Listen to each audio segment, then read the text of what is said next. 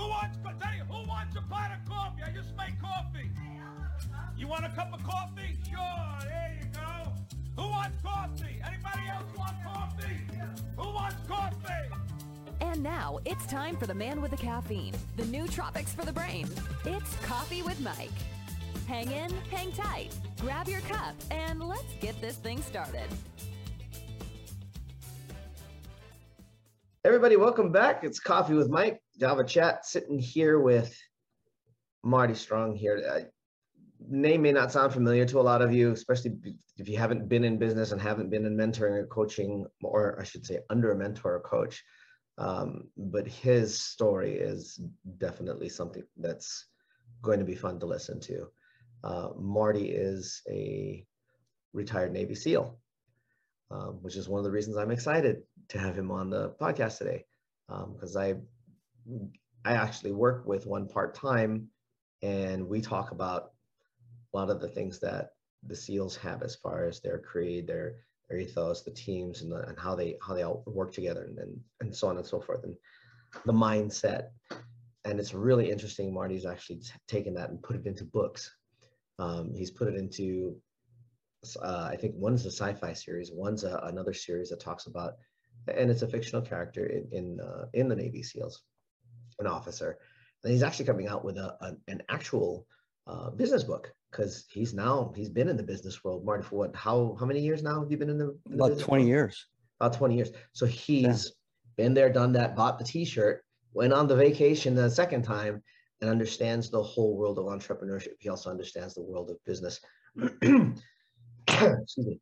And one of the reasons that I wanted him on here was to, one, obviously share some of his experiences, but to share the insights of what it, bringing the mindset to the business, and how to be able to deal with things. Because sometimes as entrepreneurs, we get so ingrained or involved or entrenched that we forget ourselves. We forget the mission.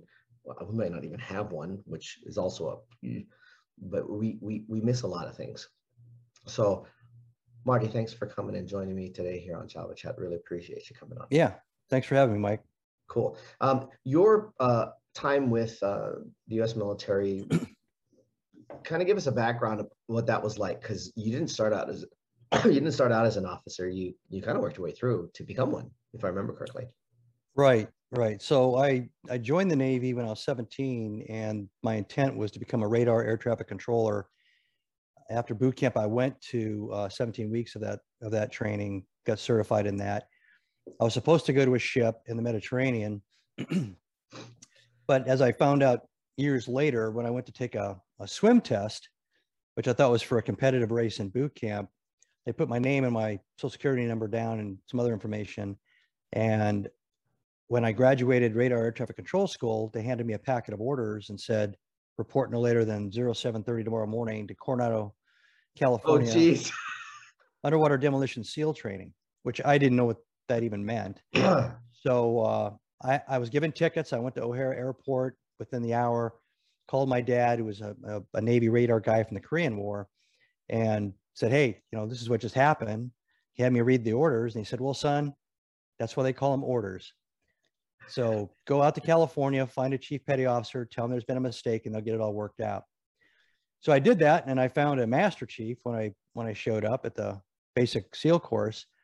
And instead of him fixing it, he talked me into trying the course, and 6 months later, I was one. True story. 126 guys started my class. I was the worst runner in the class. I was 126 pounds around, and looked like I was 12 years old. And 6 months later, we had 13 of the original 126 graduating, and I was still the worst runner in the class. Wow. My thoughts are, what the hell did the chief petty officer say that got you convinced to try it? Oh, well, it was a master chief. It was interesting. He was about 5'3", 5'4", Vietnam veteran, multiple tour Vietnam guy. And he sat me down and he said, he looked at my orders and he said, well, you're right. This is a mistake. The SEALs aren't even allowed to take the nuclear program people that go through that school, you guys that go through this school, and I think it was missile technicians or something like that. those are considered advanced schools and they were scarce. It's hard to find people with the aptitudes to get into the courses and complete them. So they were actually barred from recruiting from those groups. So he said, yeah, it's a mistake. Then he took a breath and said, so what do you know about this place? I said, nothing. And he said, well, did you ever play sports? And I said, yeah, I swam 8 years in AAU swimming. And he goes, that's good. That's good. And I said, I can hear the gears in his head already going, oh, we got one now. Yeah, I played football starting when I was like 8 years old. And he goes, oh, okay, football. Yeah, I said all the way through high school. And he said, well, did the coaches yell at you when you didn't do things right? And I said, well, yeah. Did they ever punish you? And I said, well, yeah, we had to run laps. At one school, we had to run up and down the stadium stairs and stuff. Yeah, yeah. Well, the instructors here are kind of like those coaches. Kind of. Oh my gosh. They want you to do well, and they might yell at you, and they might even punish you, but it's just to try to make you better. It's just that's about all I remember the conversation. He basically said, look, if you don't, it's a volunteer program, and if you decide to quit, obviously the Navy's going to put you right on a ship to do this job because, you were already pretty much cinched in no matter so what. You're good either way, right? Yeah. And that was that. Boy, talk about, see, that lends to the whole conversation of framing. Oh, well. When a master chief can sit there and frame it according to your experiences to give you a point of reference. Yeah. So you fast forward 8 years and I'm a chief petty officer and I'm the senior enlisted guy in charge of the first phase of BUD/S where Hell Week is and everything. And I got it. Everybody, not everybody, say 20% of everybody that shows up there says these orders are wrong. It's a mistake. It's because they get cold feet. And so somebody's got to adjudicate that. Usually somebody like me, whoever the senior enlisted guy is in the first phase. And you try to figure out if it's true, it's not true. And then everybody that wants to quit has to go through a counseling process. So at some point they end up talking to either the senior enlisted guy or the officer in charge. Hundreds and hundreds of times I talked to young men in conversations like that Master Chief was having with me. So you get pretty good at it. I was going to say after a little bit of practice. Yeah. The framing thing, like, I don't want to be a SEAL. Well, what do you know about the SEALs? Well, nothing. So how do you know you want to be one? It's not even advanced psychology. It's just kind of, nope. Yeah. It's honestly 101 if you look at it from proper perspective, because all you're doing is finding out the truth and then presenting an opportunity and with zero risk. If you think about it, I mean, what's the worst thing that could happen? You quit? Yeah. And, he was a real nice guy. So I didn't think there was any threat in sticking around. I believe what he was saying. But, I remember one time I was counseling a kid that was considering quitting. And he looked at me and says, well, Chief Strong, how did you get through? What got you through, Hell Week? What was going on in your head? And I said, I have no clue. I just put one foot in front of the other and figured I either fall asleep or they'll kill me. But in either case, I won't know any better. And if I survive it, I'm going to wake up at the other end and I'm going to be a SEAL.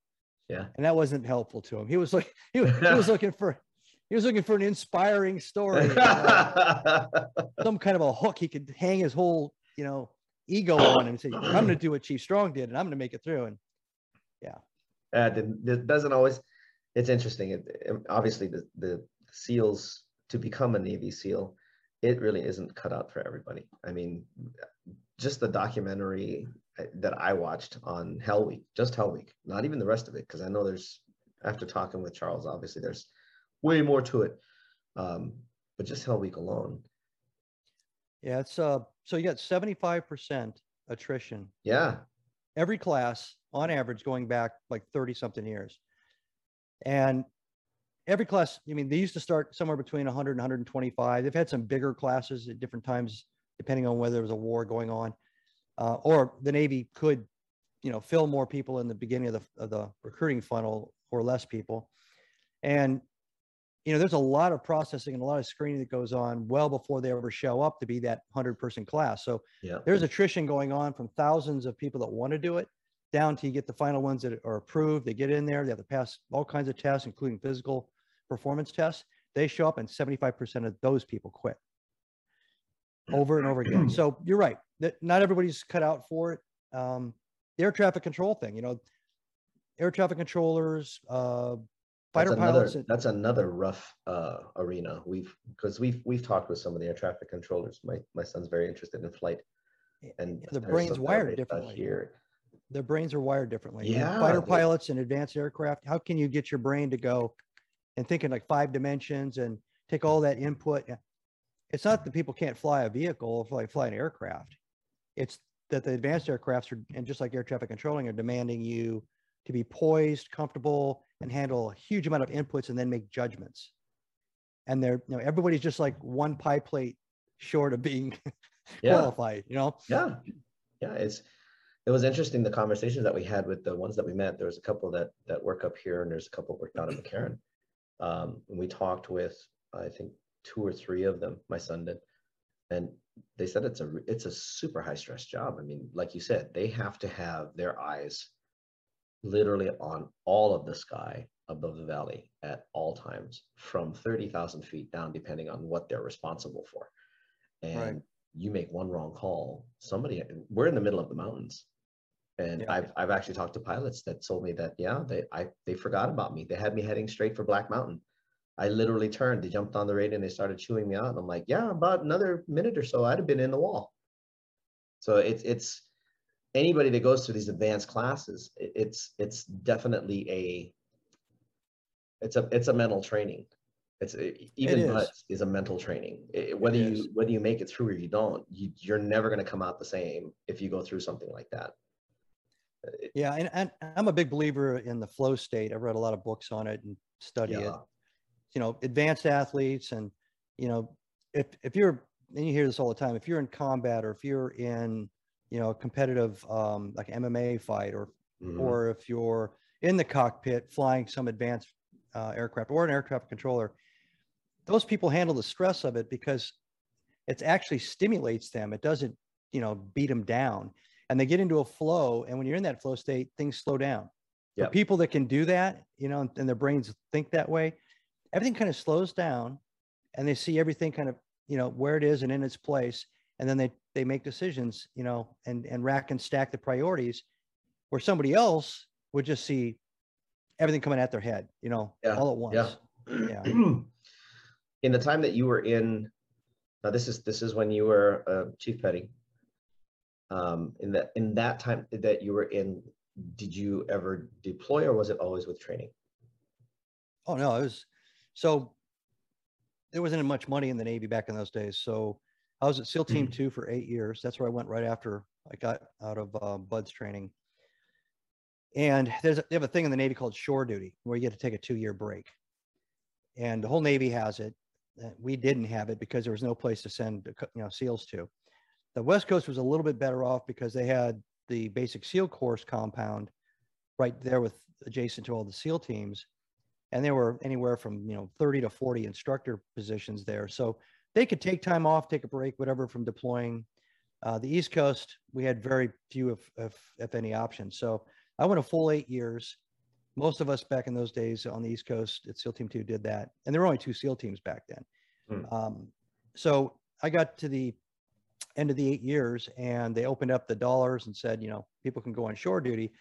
And I wanted to go to school and possibly go to Officers Candidate School and become an officer. So I took a set of orders to go to the basic training course, and I made chief right after I arrived there, and ended up being the senior enlisted guy in first phase. So I spent those 2 years doing that, going to school at night, and left from there to Officers Candidate School to become an officer. So I've had two-year tours outside of an active SEAL team.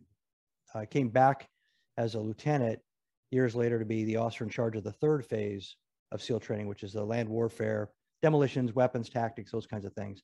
So 4 out of 20 years, I was at the schoolhouse, and the other 16 years I was in a SEAL team operating. And then I'm sure that there's a bunch of wonderful stories in that one too. What were some of the better lessons that you saw were learned, not necessarily by you, but were learned in like phase 3? Because, you know, BUD/S is let's see if you can handle this, is what I gather. But you get into the next phases where you actually have to train this thing in this case. Sure. all of a sudden So, shit changes. right. So most of the commando courses around the world and in the United States have a selection process or sequence or crucible. It's not the entire training course. It's usually upfront. It weeds out the people that psychologically shouldn't be there. It culls the class down to a manageable class that you can start teaching technical skills to. So the second phase of SEAL training is diving, and they learn basic scuba and then get into advanced scuba. There's some underwater competencies and some stress tests to make sure they don't freak out underwater.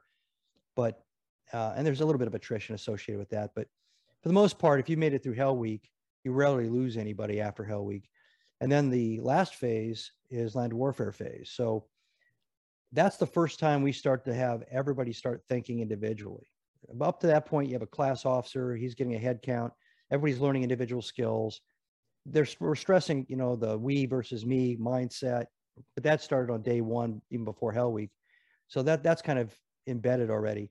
But now we're going to take the individual students and teach them how to use a map and compass. What do you do if you're lost? You got to start making your own decisions. Well, how are you with this particular weapon? Because the accuracy of that weapon is, the weapon's perfect. You're imperfect. So I match the two of you together. We got a problem or we got a professional, So you work with that. So you do that with all the different tools, and you start teaching them the very rudimentary beginnings of what everybody else in the Marine Corps and Army would learn in an basic infantry course. And then they get delivered to the SEAL qualification training, SQT, which is another 4 months or so of intermediate training. So we take land warfare and diving, and we take it a couple of notches up. They start learning more complicated tactical target sets, how to clear buildings, clear rooms, board ships, skydive. Skydive as a team, flying under their canopies over distances, all kinds of things like that. So usually you don't lose anybody in that, but there's more of this kind of, you gel as a team, but you perform as an individual professional. You have to execute. Everybody relies on everybody else around them. You don't have any like timeouts or anything. So if you've got 3 things to do, you better execute them. And if you're not very good at them, you better be training it on the side to get as good as you need to be. Everybody's relying on you. You're relying on everybody else. So that really, really fuses in SQT. And after SQT, you go to the regular SEAL teams, wherever you're going to be assigned. So you come in there, then there's advanced training. They put you in a SEAL unit, either a troop or a platoon, and you go through some advanced skills schools and things. Like the medics will all go to an advanced medic school that the Army runs in San Antonio, Texas. If you're going to be a jump master, you go to a special school to learn how to put people out of the airplane under parachute. If you're going to learn how to put boats out of the back of a cargo plane, you learn how to do that, put parachute, big cargo chutes, all these specialty schools, and you reassemble and start training as a combat unit. So all through that, everybody's got an individual task. The leaders have an additional task, that is to lead. And it's planning, it's understanding how to kind of like project management, how to prepare, how to put together the plan, how to manage that plan, the resources, the logistics of getting everything moving, bullets, beans, guys, guns, whatever, lots of transport logistics. So you get all that as a fire hose as the leader, and you could be one of the 2 senior enlisted leaders or 3 senior enlisted leaders in that tactical unit, or one of the couple of officers, but you all kind of share that responsibility. Usually the enlisted guys are already expert at it, the enlisted leaders, and they're there to help groom and assist and advise the officers as they're learning it and getting better and better at it. That's kind of the gist in kind of normal times. Lots of training management, lots of training design. And then you do the actual mission training, which in that case, you're making tactical judgments. Go left, go right, send 2 guys, send 4 guys, call in an airstrike, back off, abort, everything's wrong. All those little go, no-go criteria decisions, it takes years. It all in, it probably takes from the day you start in BUD/S to the day you're a competent leader, for sure. It's probably 3.5 to 4 years. That's honestly fast. It is, but you have a huge amount of money being thrown at you. The people that are training you are world-class experts. Oh, sure. Yeah. They're very, very efficient at teaching people behaviors. Some of that is standard classroom, but a lot of it is putting you into kind of a, scenario type training where they put you in a scenario, a room, a square of turf in the middle of the woods, whatever it's going to be. And they throw things at you, and they throw hooks at you and curves at you. And they tell you to plan perfectly. You plan perfectly. You brief a perfect plan. You go out there, and then that's never going to happen. They know it. You don't know it. And you're running around trying to make up a better plan as you're running and being chased or something, and your guys are watching you, like, hey, sir, nice call, and you can tell by the way they say it, whether it was a nice call or you're dumbass, and they're just telling you in a different way. And because if you make a mistake in light infantry and special ops, everybody pays. Oh yeah. You get lost, everybody walks an extra 10 miles with 100 pounds on their back. So yeah, there's a social price to failing as a leader in a SEAL team, that's for sure. Yeah, well, it's going to be interesting when after the break, because we're going to bring all of that stuff and how that applies in business and entrepreneurship, whether you're solo, because same thing in the world of business. Sometimes you're a solo operator, sometimes you're on a team, and leaders make mistakes, the whole company suffers. So it makes absolute sense. You finally retired when? What year? 1995. Officially 1996. And then you went into the world of business, right? Right. Started, I believe, in financial management? Yes, I went right into a company called Legg Mason to become a financial advisor. And that was interesting. You had to get a license in stocks and bonds. So it was two different licenses, Series 6, Series 7. You had to get a Series 65 for money management. You had to get life insurance. You had to do a bunch of stuff. And you were supposed to be a holistic advisor to high net worth clients.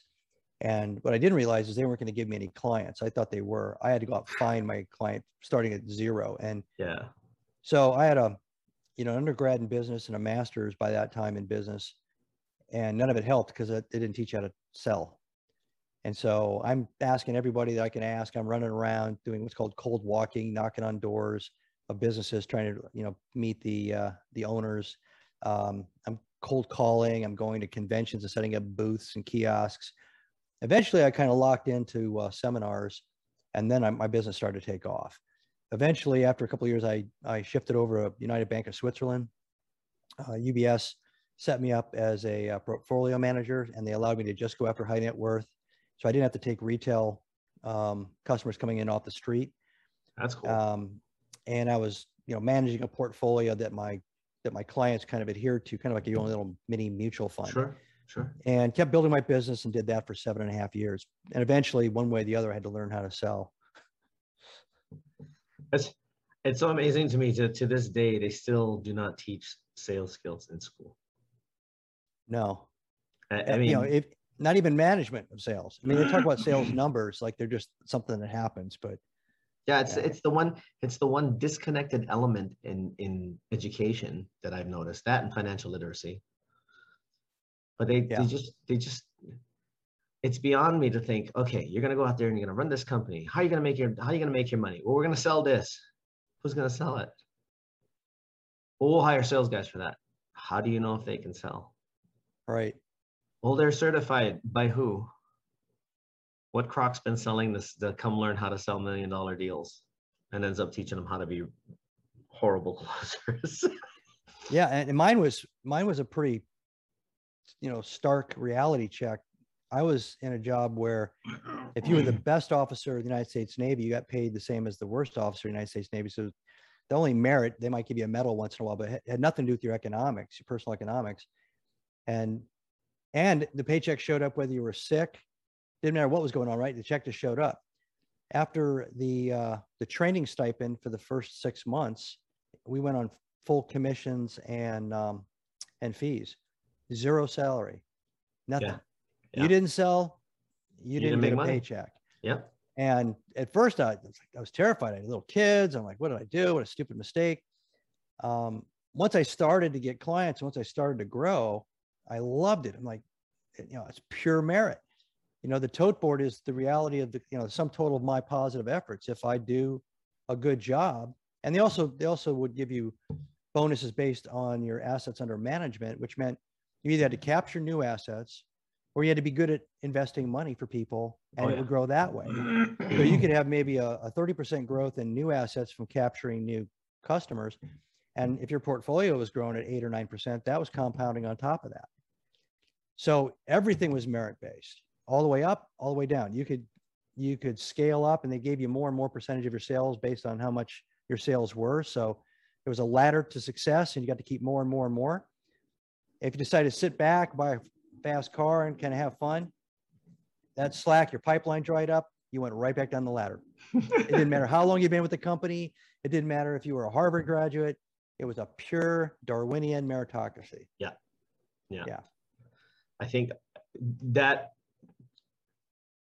let me see how I can say this properly.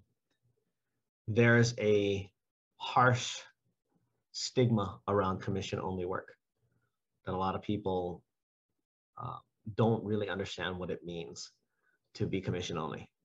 There was this whole movement just recently, and it drives me nuts when I see it, of people that claim to be sales trainers saying, well, if the company doesn't offer you a salary with your commission, it's not a real sales position. And I shake my head and I look at that and I go, why are you telling these people this? Why are you telling anybody this?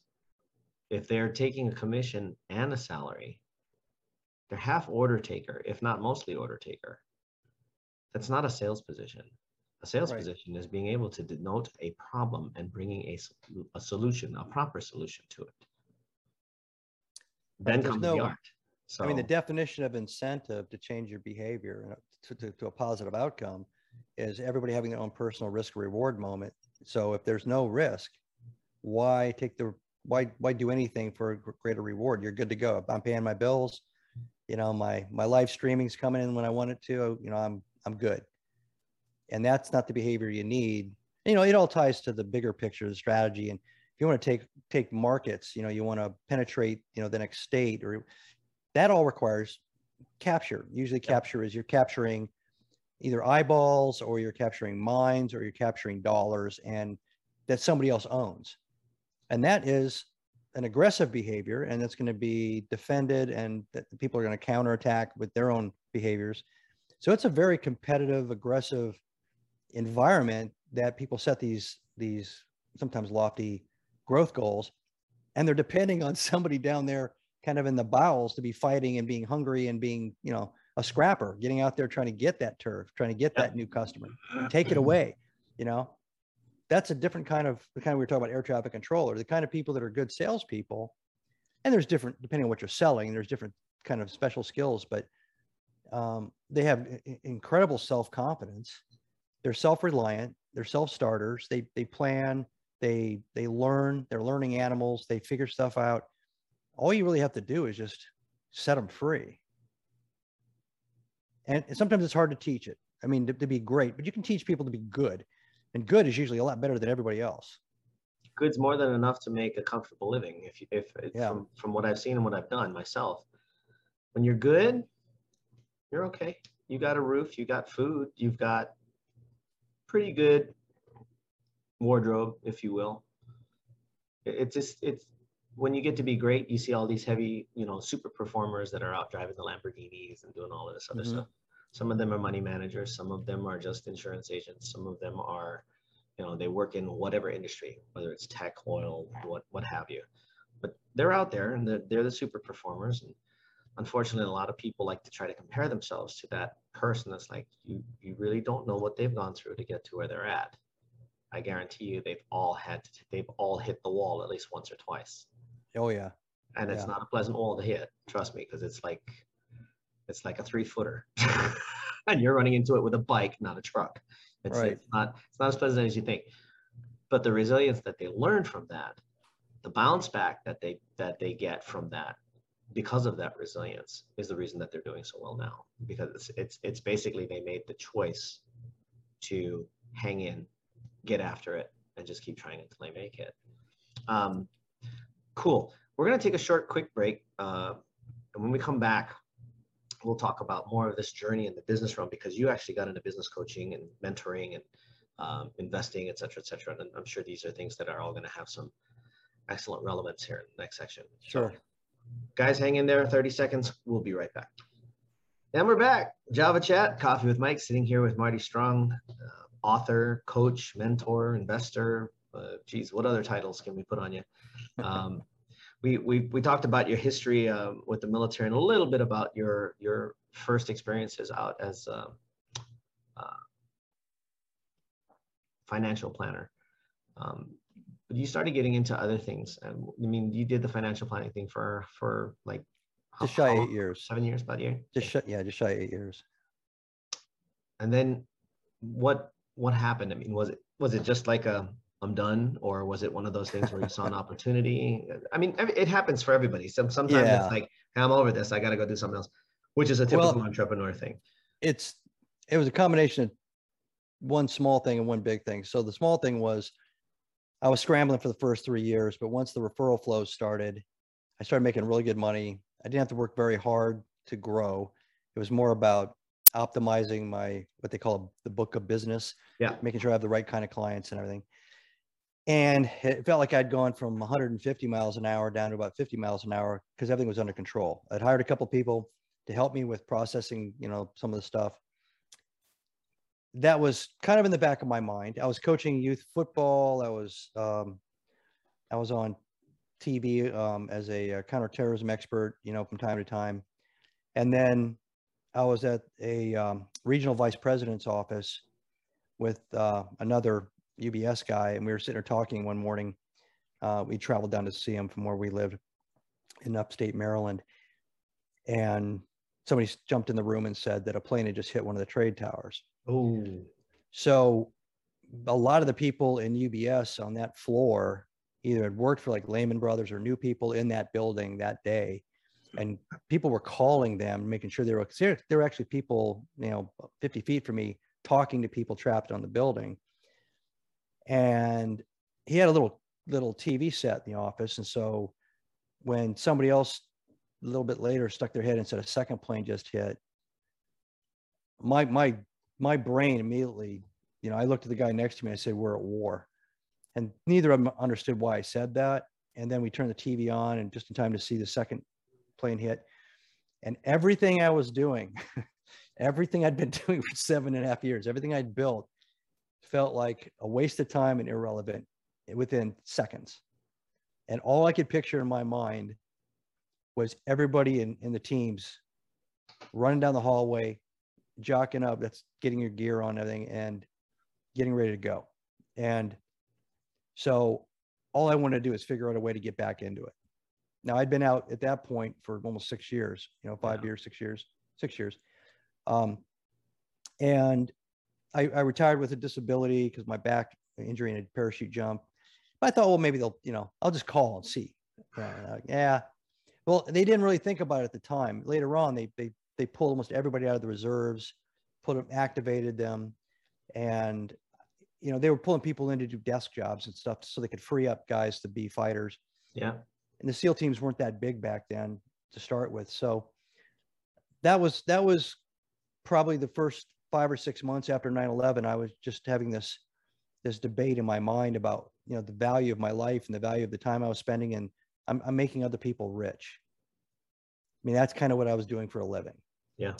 So that's why ultimately I left. I decided that I was going to do an exit, and since I couldn't get in uniform and kind of get in some way with the government, I got a call. Somebody asked me if I would do some counterterrorism advisory work, and the work was fairly close. I was up just north of DC. So they reactivated my security clearance. I went in there, kind of a think tank environment, did some work there. Definitely got the bug again, came back out, started making plans to sell my book of business and move on. Put my shingle out there as a consultant. And about the same time, I was going on CNN, Fox News, pretty regularly after 9/11, because once you're on and you don't trip up on camera, they suddenly want you, and you get a guest rating. I don't know if you knew this, but every quarter hour gets a rating. It's the host, the guest, and sometimes the topic gets a separate rating, and then the producers mix that. So if you're a great guest and there's a mediocre host, the topic isn't as important, but if you're a mediocre guest and a mediocre host, it better be a hot topic. And then you actually get rated within those systems on how many points you score as a guest. They stick you in. I didn't know all that until later, but I did over 350 hits on TV, a couple of History Channel specials on terrorism. I was a counterterrorism advisor to the 2004 Olympics in Athens, Greece. That was about the best I could do. That, you know, I wasn't in uniform, but that's how I ended up getting out of the financial services. And that kind of segued me into government contracting and eventually into management leadership of divisions of companies in government contracting. You literally ended up leading a multi-billion-dollar company, if I remember correctly. Well, I didn't lead it. I was a senior vice president. My job was business development and marketing and corporate communications for 7 separate companies that all added up to about $1 billion in revenue. I was one of the senior executives reporting to the president. The interesting thing about that, you know, I learned a lot about people in the investment business, less about investing and more about individuals and how they think about money, how they act about money, how they act about family and money, how family acts about money when somebody has all the money, passes away. I mean, that was an education. Very, very self-focused for the most part, which that makes sense. You're serving that purpose for them in their lives, but also got to meet hundreds and hundreds of self-made business people, high school graduates, started out washing cars. By the time they were my customer or client, they had 5 dealerships, and they, you know, had a fleet of, you know, antique planes. And I mean, these are crazy good stories. You know, most of them had been bankrupt once or twice, you know, learning the ropes. And my high net worth clientele was primarily that type of person. And when you're not talking about finances, they want to talk about business. They want to talk about the people they're having trouble with in business. So there was actually, I didn't know it, but there was kind of a schoolhouse effect in those 8 years, listening to them having trouble with a manager, a salesperson, you know, a deal that fell through, setting up a new location, you know, all the logistics, the real estate components that had nothing to do with why I was sitting in front of them. But once you're considered an advisor to somebody like that, they tend to share a lot of stuff with you. And I just sucked it up. Didn't think I was going to have any there's no applicability to it. You fast forward when I ended up working in the government contracting company, you know, there was org structure, there were salespeople, there were, you know, finance people. It was, you know, your classic kind of bureaucracies, you know, set up. Company was scaling rapidly. I didn't know anything about scaling except for my personal scaling when I was learning how to manage money. And I realized I had learned a lot listening to all those guys, kind of like my own little Napoleon Hill moment, you know. Yeah. They're all telling me what the essence of this is and the essence of that is, and it stuck. And so I could see what the essence of the fix was. So I started fixing things mechanically, operationally. Then I started growing a division, and then eventually they wanted me to try to grow multiple divisions and actually eventually multiple companies. And I learned all that kind of on the fly, but I was relying on those early lessons. And being put in charge of people, because when you're managing money, you're not in charge of people. Right. I had two people, 2 direct reports eventually, like in year 5 and 6. But once you start getting into a larger organization like that, now the lessons learned, the leadership, you know, methods that you had back in the SEAL teams, and for most military leaders, you know, they'd have the same lessons. They suddenly are applicable. You know, you train your replacement. You treat everybody like equals. You treat them as a team. You create teams. You know, you get the, you know, we versus me set up between the individuals interacting. You cross-train everybody. You create bench strength. You create resiliency. You create depth. And, you know, these are all things that I didn't learn in business school either, but I learned it in the SEAL teams. And they were a direct, you know, transfer. Those things worked. And to this day, I'm a CEO now, and I was in a meeting this morning for an hour and a half on a whiteboard. The same exact lessons applied to creating a whole new team. It's only a 4-person team to start with, but they all have to be cross-trained to gain all those other efficiencies and capabilities. What would you say? And this I've noticed this happens a lot in startups and tech startups in particular. You get certain ones that are founders, and they're brilliant, really intelligent people, but they're afraid to do the cross training and to me, it seems like this is a personal thing. It seems like when you're that intelligent, you're worried that somebody's going to take your worth. What do you do with people like that? Or how do you get them to understand? Because it's the we versus me kind of mentality. The me is, you're brilliant. You have a lot to bring to the table. You have to bring some of that brilliance to others so that they can pick up the slack in case you get overloaded. What do you do with people like that? Or how do you relate it to them so that they can see and get them to like let go of some of the control? So I've picked up what wisdom I have in this area through two different contexts. One is being a leader and having, my subordinate management teams having the same problem. They're not training anybody below them. They're trying to do it all themselves. And interacting with people that are founders, owners that have asked me for advice. And a lot of times I'll just say, so what are the problems you're running into right now? Like, your top 10 problems. What do you think about, this morning when you woke up? And so they tell me, and well, is there anybody assigned to that responsibility? And always there's an answer, and it's yes. So what are they doing about it? You think they woke up this morning concerned about it? And it's funny, then they kind of go, well, so why did you pick that person? Why is that person still here? And if they were doing the job and they were fixing this problem, then you would be thinking about this problem when you woke up this morning. So I have to kind of determine pretty quickly, is this a control thing? You really want to have this problem because this is where you feel vibrant and potent and a part of everything. Because sometimes when you're the founder and you're the genius and put it all together, in the beginning, it's like me starting out my book of business at Legg Mason. You have no customers, no clients, and no money coming in. And it's like, oh, you working nights, weekends, doing anything. You're the chief cook and bottle washer, right? But eventually, if you build something, you're not. Yeah. And I don't think it's so much the boredom. It's you love to be in that moment. You should be in charge of startups, not in charge of companies that have matured to a certain point. Yeah. Because that's where you get your juices flowing. So if I see that, then there's a bigger problem.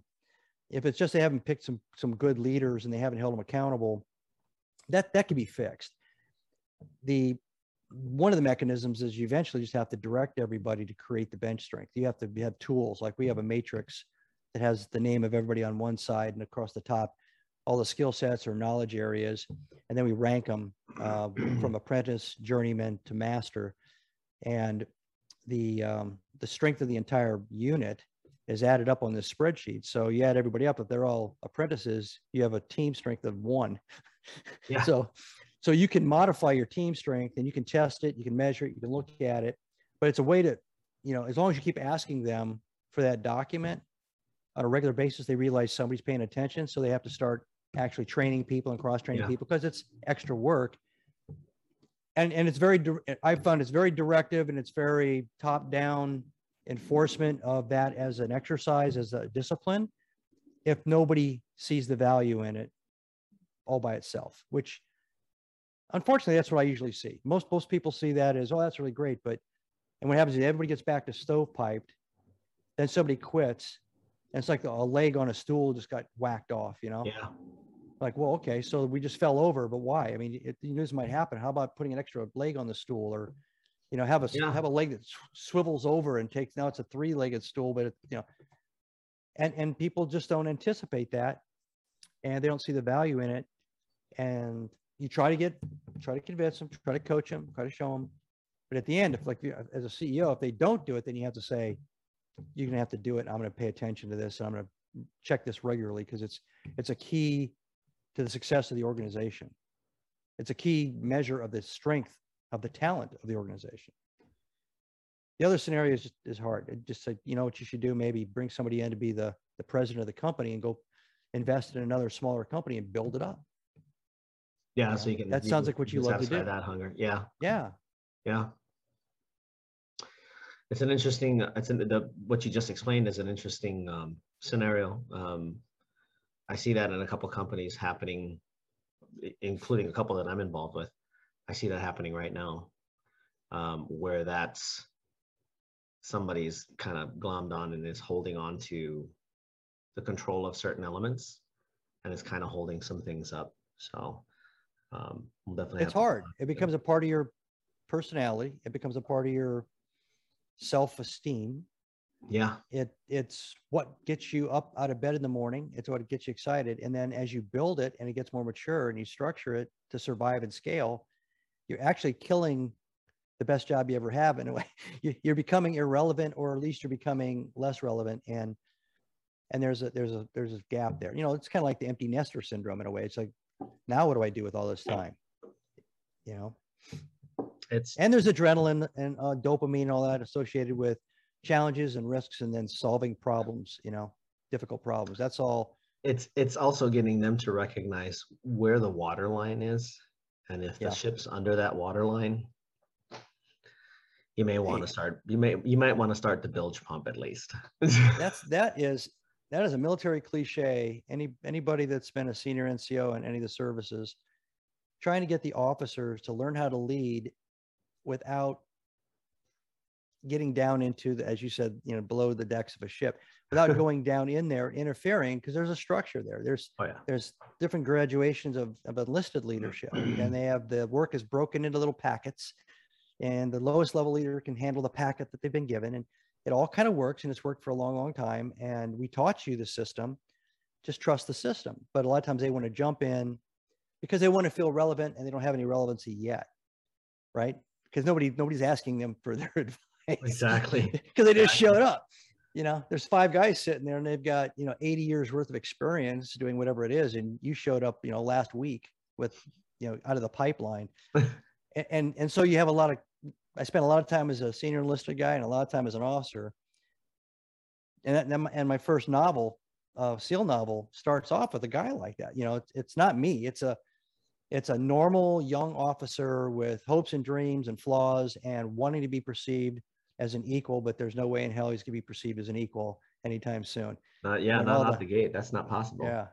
I mean, it's one of the interesting things too, when you think about being a fresh officer, and who was it that said it? I can't remember. Officers are paid to make decisions, hard decisions. And it's usually when the shit has hit the fan that it's time to earn your pay, because your enlisteds are waiting for you to make a call. And it's the same thing with, you know, CEOs and executive level, senior executive levels. It's like, you're not paid to go down and go do the work of, you know, the people that are doing the accounting. You're not paid to do the work of the people doing the sales. You're not paid to do the work to do the creative. Your job's to make a call on what needs to be done by them. That's where you earn your pay, because it'll show up in the numbers. Yeah. And ultimately, you are the disciplinarian and the keeper of the flame, whatever that plan or strategy is. Yep. Because everybody else is going to get focused on their toes. You know, that's just the way people are. Your technical people are going to focus on what's going to happen tomorrow. And, you know, you have to zoom in and zoom out. You have to look out at the horizon and make sure you're on track with the plan, and look at the competition and everything, and work your way back to, okay, how did we do today on some key, you know, performance indicator or metric, and check things like that cross-training plan, whatever. Just, you know, you're constantly kind of doing that back and forth, looking out, coming back, looking out, coming back. And if you're a technical person that becomes a leader, it's hard to not just focus on what you understand and you're comfortable with, because you're looking at your toe tips too. Yeah. So it's like everybody's sitting there staring at a Lincoln Head penny on a railroad track, and they're all, you know, trying to make sure they understand exactly what the penny says. And there's a train coming, and nobody sees it, hears it, you know, and it's just that they're so focused on the moment, they don't even realize it's an irrelevant moment, because they're about to get hit by something that none of them have anticipated or expected or even fantasized about as a potential threat. Right. Right. And threats are easy to talk about that way. You know, that's a leader's responsibility, like parents looking out for their children. But the opportunities, actually, there's more opportunities than threats. And that's also a looking forward, looking outward exercise. You're not going to see anything good or bad if you don't look up once in a while. So that's another key leader function. It's one of the things that I see a lot of leaders lower level leaders making the mistake of getting too far down into the works, like we were just talking about, staring at their toes. I'm reminded of the old story of the animals that called the owl God.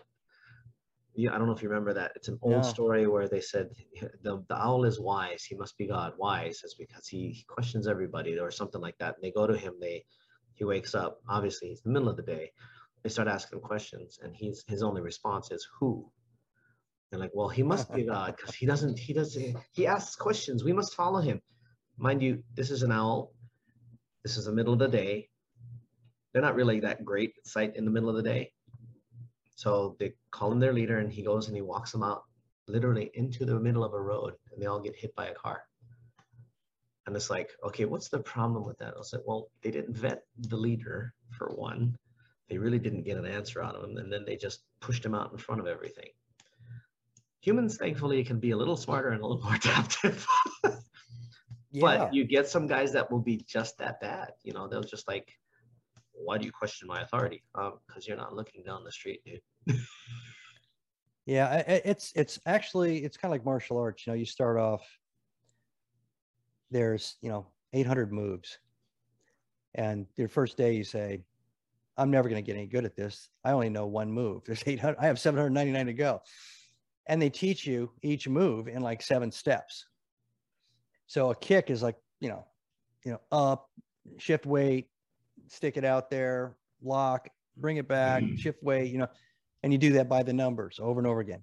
Someday, eventually, they say kick, and you just kick.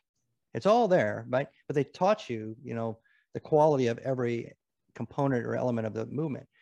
But by the time you get to be a black belt, you realize that the guys that you really admire, or the women that are really good at this, they're very simplistic. They see the whole martial arts thing as a very simple equation. They might have one good kick, one good punch, and one good block that they can perform perfectly. So they just practice 3 things. And you say, well, what about the other, 897 or whatever? And they go, well, those are interesting, but these are the 3 that I'm really good at. And I can stop, anything with this block, and I can hit anybody and knock them down with this kick or this punch. And I said, so to be a master, you need to know less than more. No, you need to know the essence of what works, what doesn't work, and then you have to become a perfectionist at a few things. Anybody that's been in any business, any walk of life, ends up kind of in that same spot. And that's why they have a hard time explaining it to younger people, because they're looking for details, they're looking for recipes, and it's more a journey, right? You have to go through it to appreciate what you think is the answer isn't the answer. And then you have to go through another journey to finally get to a point where you find out what's right for you. Yeah.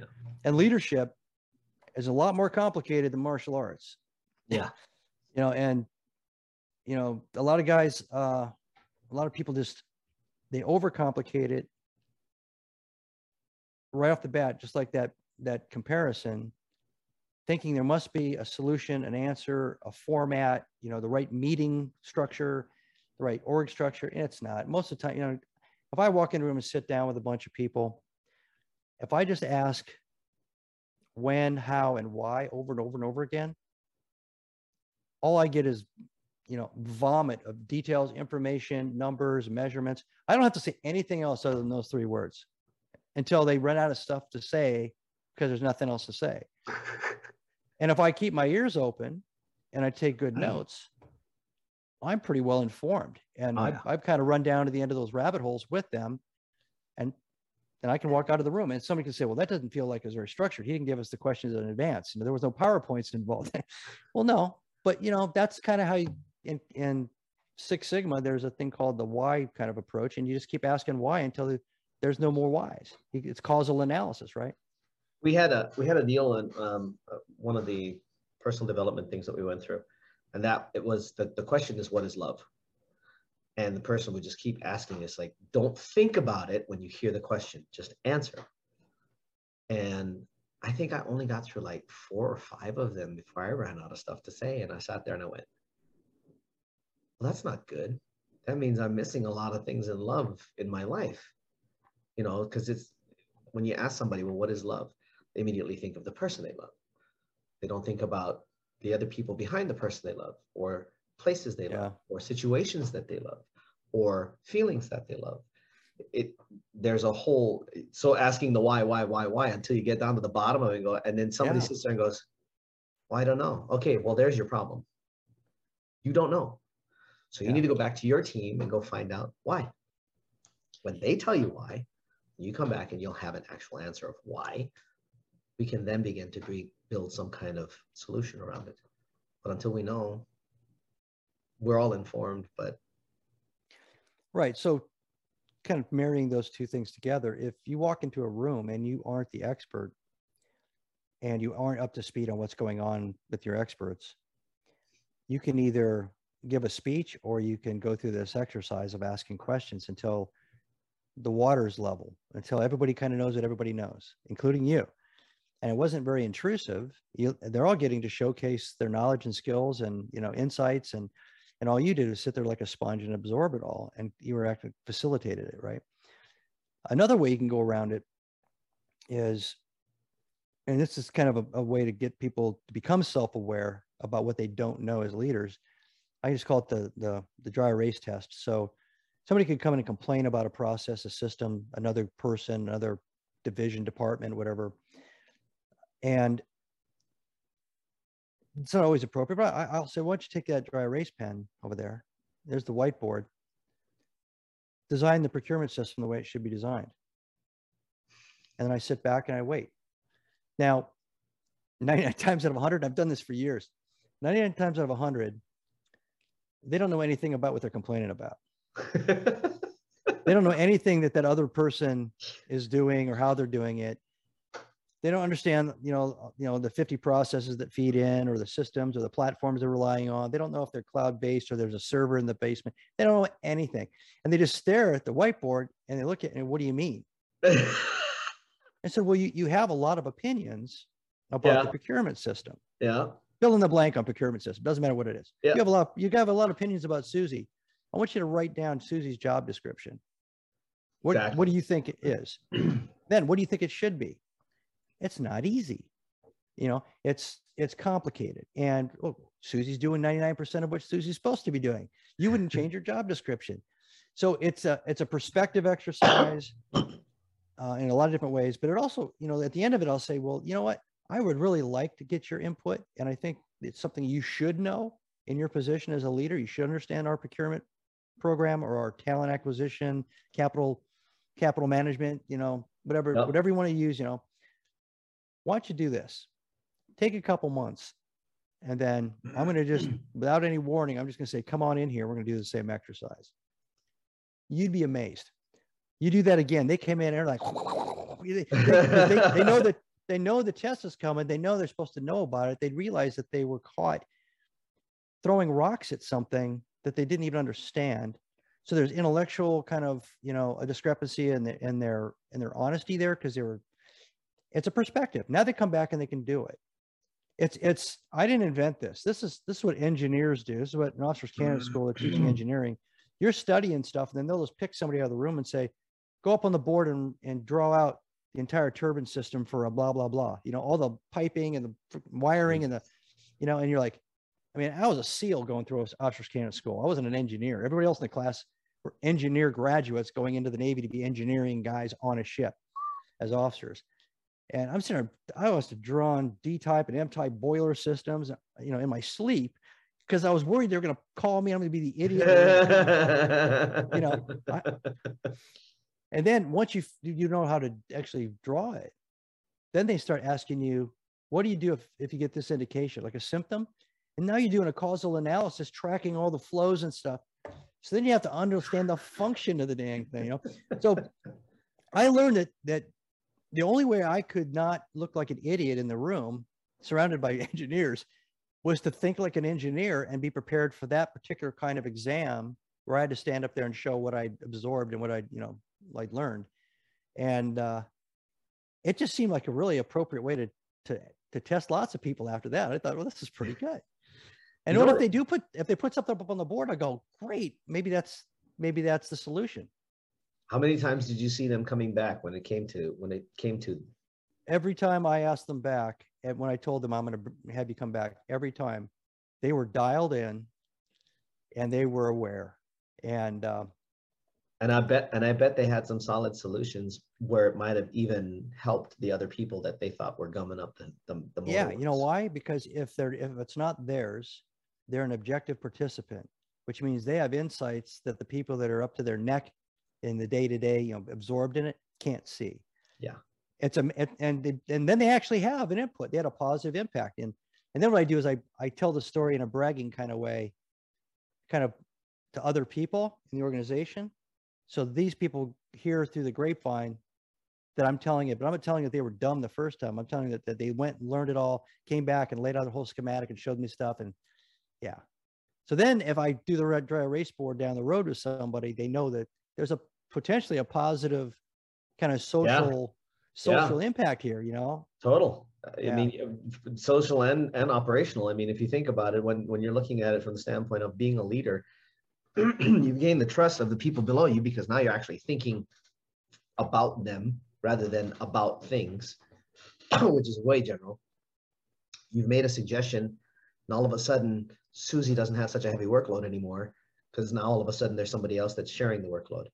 Or the bottleneck that was over in lead generation, all of a sudden there's this huge open lead flow. Now they got to hire more salespeople to take the inbound. That's huge.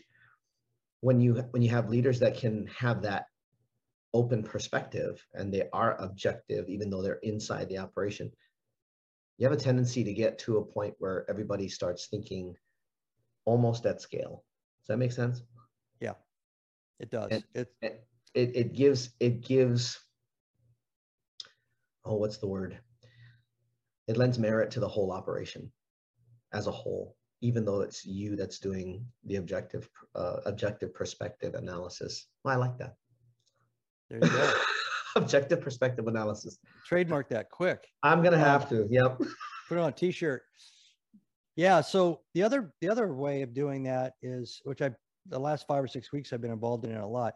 So you have a company that's scaling, and you got people that are coming and going and joining and leaving, and which you normally have in a dynamic, scaling, growing kind of company. Some people just can't handle the stress, you know? Yeah. So it's hard to have a corporate memory for a length of time with most of the people that are there. Either somebody left or you keep adding new people because you're growing and scaling, right? So you get to a point where you say, all right, you ask the question, does anybody in this group of technical experts that are touching this process have a line diagram, like a piping chart of this process? And if you get, no, we used to have, that's because they've evolved and blown past it. And nobody rebuilt it incrementally as they were going, which is a leader function, but maybe their leader left for all I know. You know? Yeah. So I've been doing this facilitating thing where I get all the experts in a room, and I said, okay, we're going to start at the very beginning. It's called a Gamba walk in Six Sigma. I'm a master black belt in Lean Six Sigma. And I said, all right, you know, I use the example of a tire company, and we're going to start with the rubber tree in Malaysia. We start at the very beginning of the process. And the end of the process is when somebody's driving off with the Firestones on their car. Sure.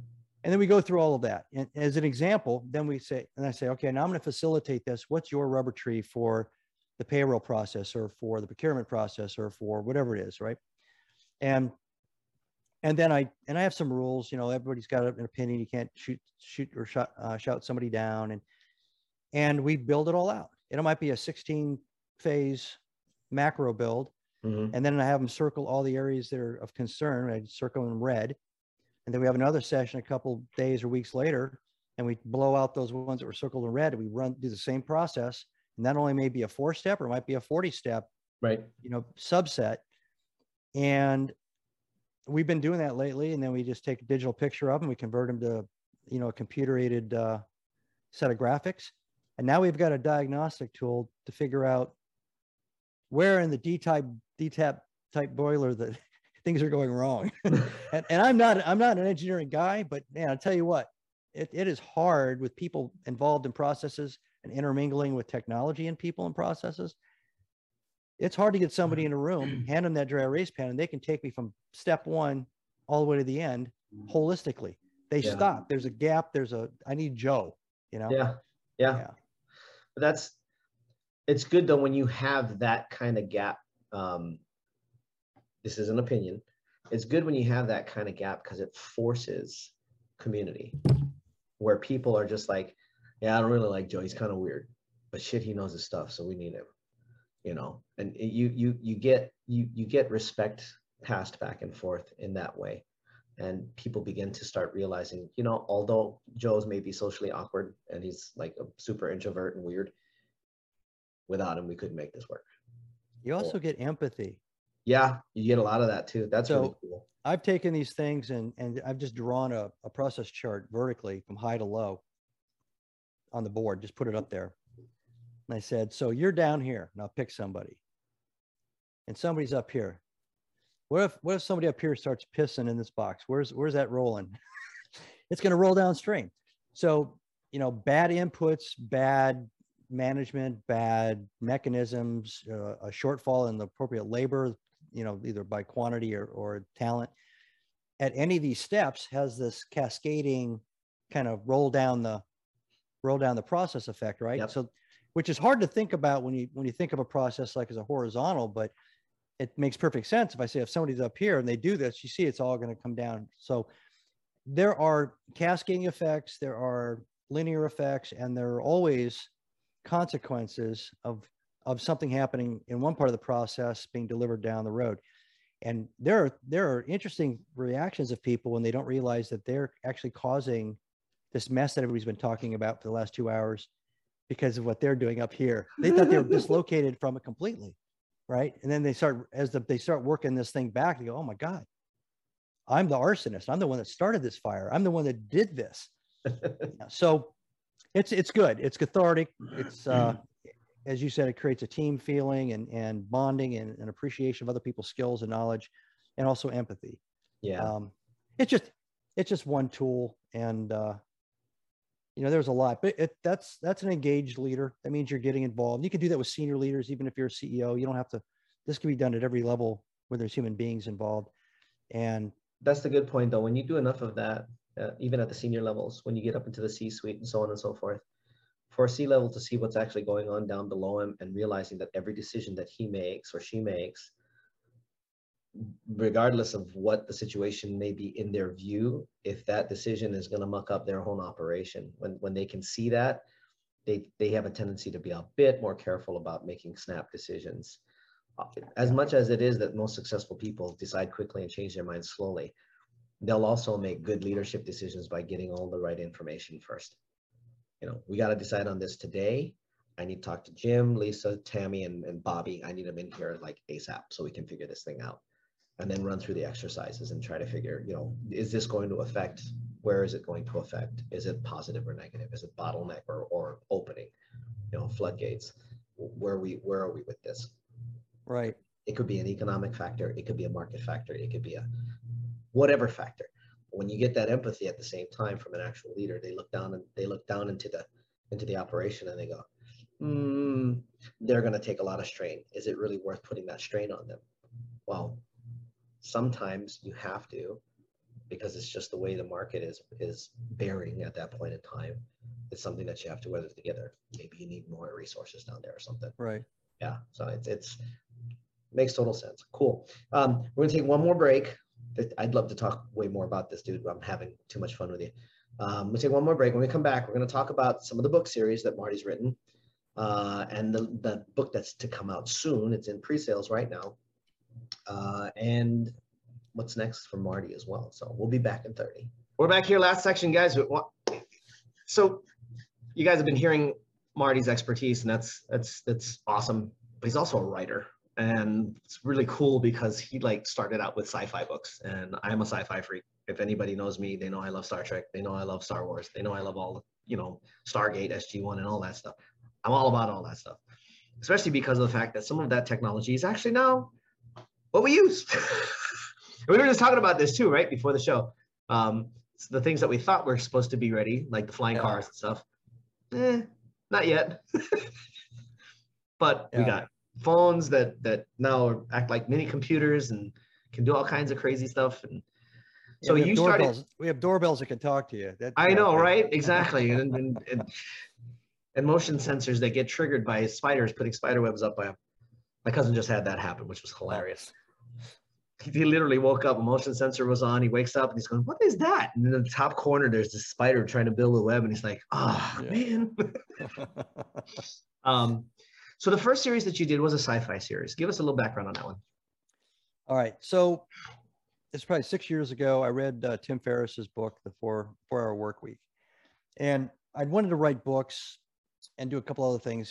There's a section in his book that talks about living your bucket list. Right. And, he's get a spreadsheet, list all the places you want to visit, and, kind of research the cost of every one of those trips, and then do them now while you have an income, while you're healthy enough and all that. The problem with me is I've been to 44 plus countries, a lot of them multiple times. My bucket list isn't, I want to go to a third world country and get dysentery. I've done that already. I want to play the guitar. I want to be able to play the guitar, chords, do it well. I want to be able to speak Spanish fluently. I've came close a couple of times, and then I stopped practicing. And I wanted to write a book. I wanted to write a good novel, and I wanted to write a good nonfiction leadership book. Well, in his 4-Hour Workweek, he talks about how you scrounge up all this extra wasted time in your day by kind of inventorying what you're doing with your day for 7 days. And then how much time you're spending on watching mindless TV or playing games or whatever it is, right? And I had time. And then I structured it so that I would wake up every morning at 5, have coffee, feed the animals. We have cats and dogs by about 5:15, and sit in front of a computer by 5:30 and write for an hour, just like as a job. Yep. And that I started that 6 years ago. And, it's like any other habit. It takes a while, but I also read a whole lot about writing. And even if you just write a paragraph and nothing more, you wrote something. So if you write a paragraph a day, eventually you're going to have a book. So I thought it was doable. I set everything up for that. And then I thought, okay, what do I want to write about? Well, if I write about the SEAL teams, I have to get, I have to pick where I'm going to do it. Am I going to do it SEAL teams in Vietnam, SEAL teams in the 90s, SEAL teams now?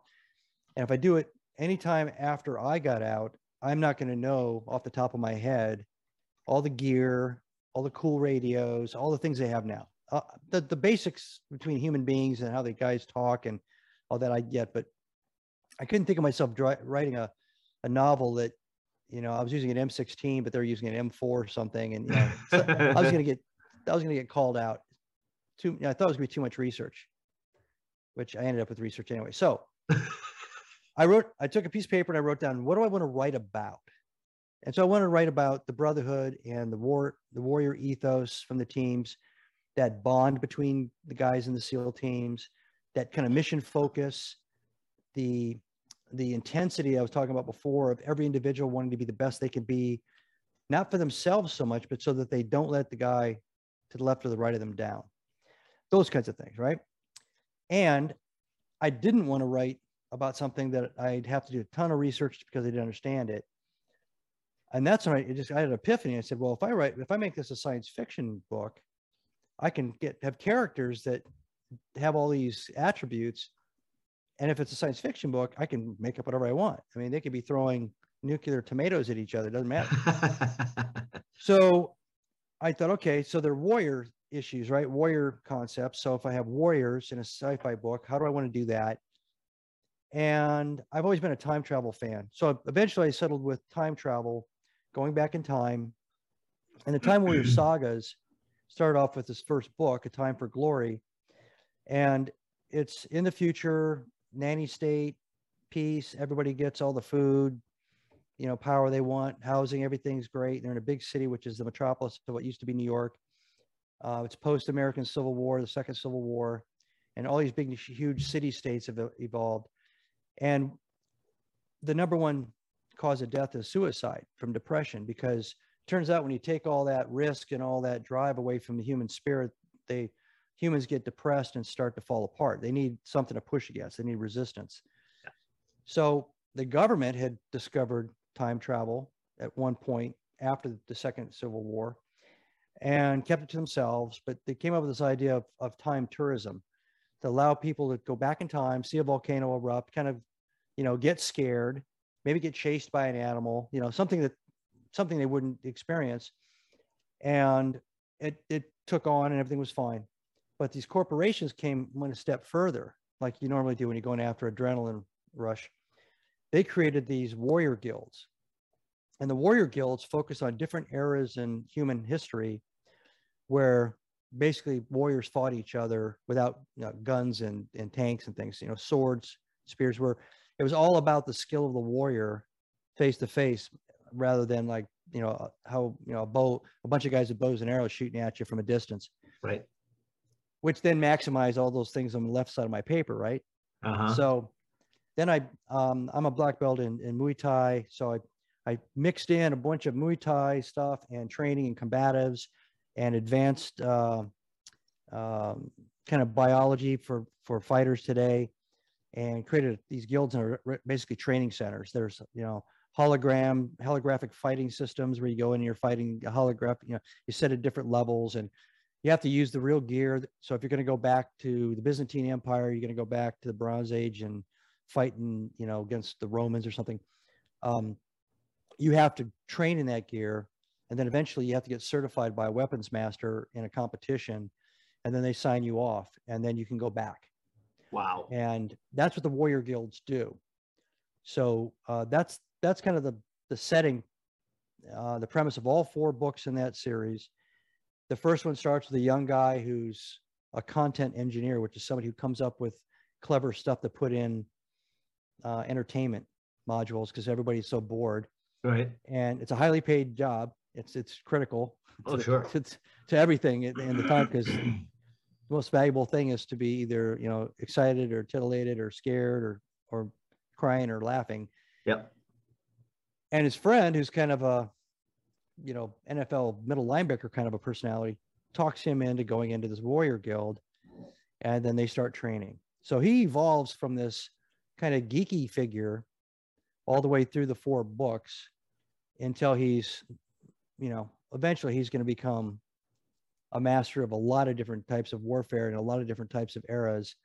And there's other characters. There's obviously, there's a love interest from time to time in there, and they get to practice all those attributes, and if there's a negative to it, somebody who doesn't have those warrior ethos, is only about themselves and backstabbing, and, so you can see and compare and contrast the value systems. Cool. But that's the first through the 4th book. And they were fun. And I didn't write them all in a row, then started the SEAL series. I actually wrote the first 2 time travel books, then felt comfortable enough, because I was doing research about these. I realized I ended up doing research anyway, because if you can have a fight between the Romans and Germanic tribesmen, you have to know where they might have fought. Oh yeah. So I had to get a Pinterest account, and I had to start looking at what are the guys wearing, and accurize that, because somebody out there was going to call me on, the Romans in that era, the campaigns in Gaul didn't wear the same thing they did when they were crucifying Jesus. Their chest plates weren't exactly just bronze. Exactly. Yeah. So I ended up doing research anyway. And I said, okay, if I'm going to do this much research for the time travel books, I might as well, bite the bullet and try to do the first SEAL book. So can we just segue into the SEAL books? So the SEAL books, it was pretty easy. I just decided it wasn't going to be about me, because I was a former enlisted officer. I had 10 years as an operating SEAL, so I had an advantage. So I picked your standard young officer who's not been around the block, doesn't know much. And that's how the first book starts, called Death Before Dawn. Quick question on that, because I don't know how this works when it comes to SEALs. Are you able to go in as an officer, or do you need to come? You can. Okay. Yes. Because you went in a slightly non-traditional, well, in my mind, a slightly non-traditional route. You came in as an NCO, and then left, and then came back as an actual officer. Well, the traditional way is officers come in either through the Naval Academy, or they graduate college and they go to Officers Candidate School. Okay. And then they'd show up to BUD/S as an officer at BUD/S. For the enlisted guys, they come out of the boot camp system. They join the Navy, come out of the boot camp system, and they show up at BUD/S. So I did that in the beginning. I didn't become a senior NCO till 8 years later. Right. And I went to OCS for 4 months and then came right back into the SEAL team. So I was still a SEAL. It just now was a SEAL as an officer. Yep. That all my friends that were senior enlisted guys wouldn't ask me any questions, and so you're an officer now. We're not going to ask you anything. Yeah, you as they say in the teams, you went over to the dark side. Yeah, but the dark side has coffee. That's the best part. Yes, that's true. So the first SEAL book, I set it up as a young officer, your kind of stereotypical young officer in the SEAL teams, not completely flawed, but with some flaws, and a lot of indecision and a lot of self-doubt, and the typical interactions, positive and negative, with the enlisted guys that are trying to help him, and the typical kind of officer response to that, sometimes positive, sometimes not positive. And I evolved this character through the first book and then through the next 3 books. The character eventually in the third book is taken out of the Navy, medically discharged because of his wounds, multiple combat tours in Iraq and Afghanistan, has PTSD, he's got traumatic brain injury, a lot of other stuff. And that's called The Brotherhood, the third book. And because I knew a lot of guys that were going through that, and the undercurrent of the third book is human trafficking. We have a SEAL named Craig Sawyer who's got a whole team of guys that have saved over 700 people down in the Southwest. And I used him as a source for a lot of the information. But essentially, somebody gets kidnapped, a friend of a SEAL team guy, that snaps this guy out of this spiral, the main character, and it gives him a kind of a way back, path of redemption to try to help this guy find his daughter. And of course, it leads you down the path of the human trafficking world, and eventually other ex-military and a couple ex-team guys get involved in doing this. And then the 5th book, which came out this May, has it's more of a vengeance book because somebody that's very close to him is murdered. A guy that's working in a company does kidnap and recovery, and so he gets pulled into trying to find these guys, but eventually it's all out of uniform for the second 2 books, but he's using the same skill sets and he's interacting with military, FBI, and yeah. So depending on the people that have followed it, like books. What's that? Excellent sounding books. I mean, just like... Yeah, I'm getting really good reviews, and people seem to like the way I've evolved the character, so that's good. So those are the 2 series, the novel series. Now you have one more book that's coming out. It's more based on leadership and mostly for business. Yes. Okay. So talk to us about that one. What's the title? So the book is called Be Nimble: How the Navy SEAL Creative Mindset Wins on the Battlefield and in Business. It's about a lot of things we've already talked about. It's about being intellectually humble so you can keep an open mind. How to look at the future, how to scan, out and then zip back to the present and then scan back out again. How to treat opportunities and threats as a leader. How to raise talent, how to find talent, how to select talent, how to scale companies and businesses. The nimble component of it has a lot to do with, once you've been open-minded, you've got a good understanding of what the problem set is, then you have to be kind of agile and flexible in how you execute, because the world changed, life changes, people walk out on you, all kinds of things. And that's a part of being a good leader, is not being rigid. So I could have called it Be Humble, because it talks a lot about that component of good leadership. And then eventually you get through the book and there's a self-inventory in the first part of it. A lot of the readers seem to like that. And at the end of the book, I basically leave you with, this challenge to do all these things and try to improve as a leader, to try to apply these things. And there's some examples in there all the way through of how I learned this in the SEAL teams. But there's also lots of examples of how I learned it or applied other lessons in the 20 years as a leader in business. So there's a good balance between those 2 sources of inspiration. The book comes out in the United Kingdom on December 10th, comes out January 1st here in the United States. It's available on Amazon for pre-sale right now, and at my site, martystrongbenimble.com. And the sequel is now in editing, called Be Visionary. Nice. There's a second, even better. Yeah. It's called Be Visionary: Strategic Leadership in the Age of Optimization. So the publisher picked that up, and I've been working on that this year. So it's in editing now. Well, we've got 2 amazing business books to look out for, and a couple of awesome series I'm probably going to grab. I haven't read novels in years, dude. And I used to love reading. You may or may not know this one, but it's called the Dragonlance series.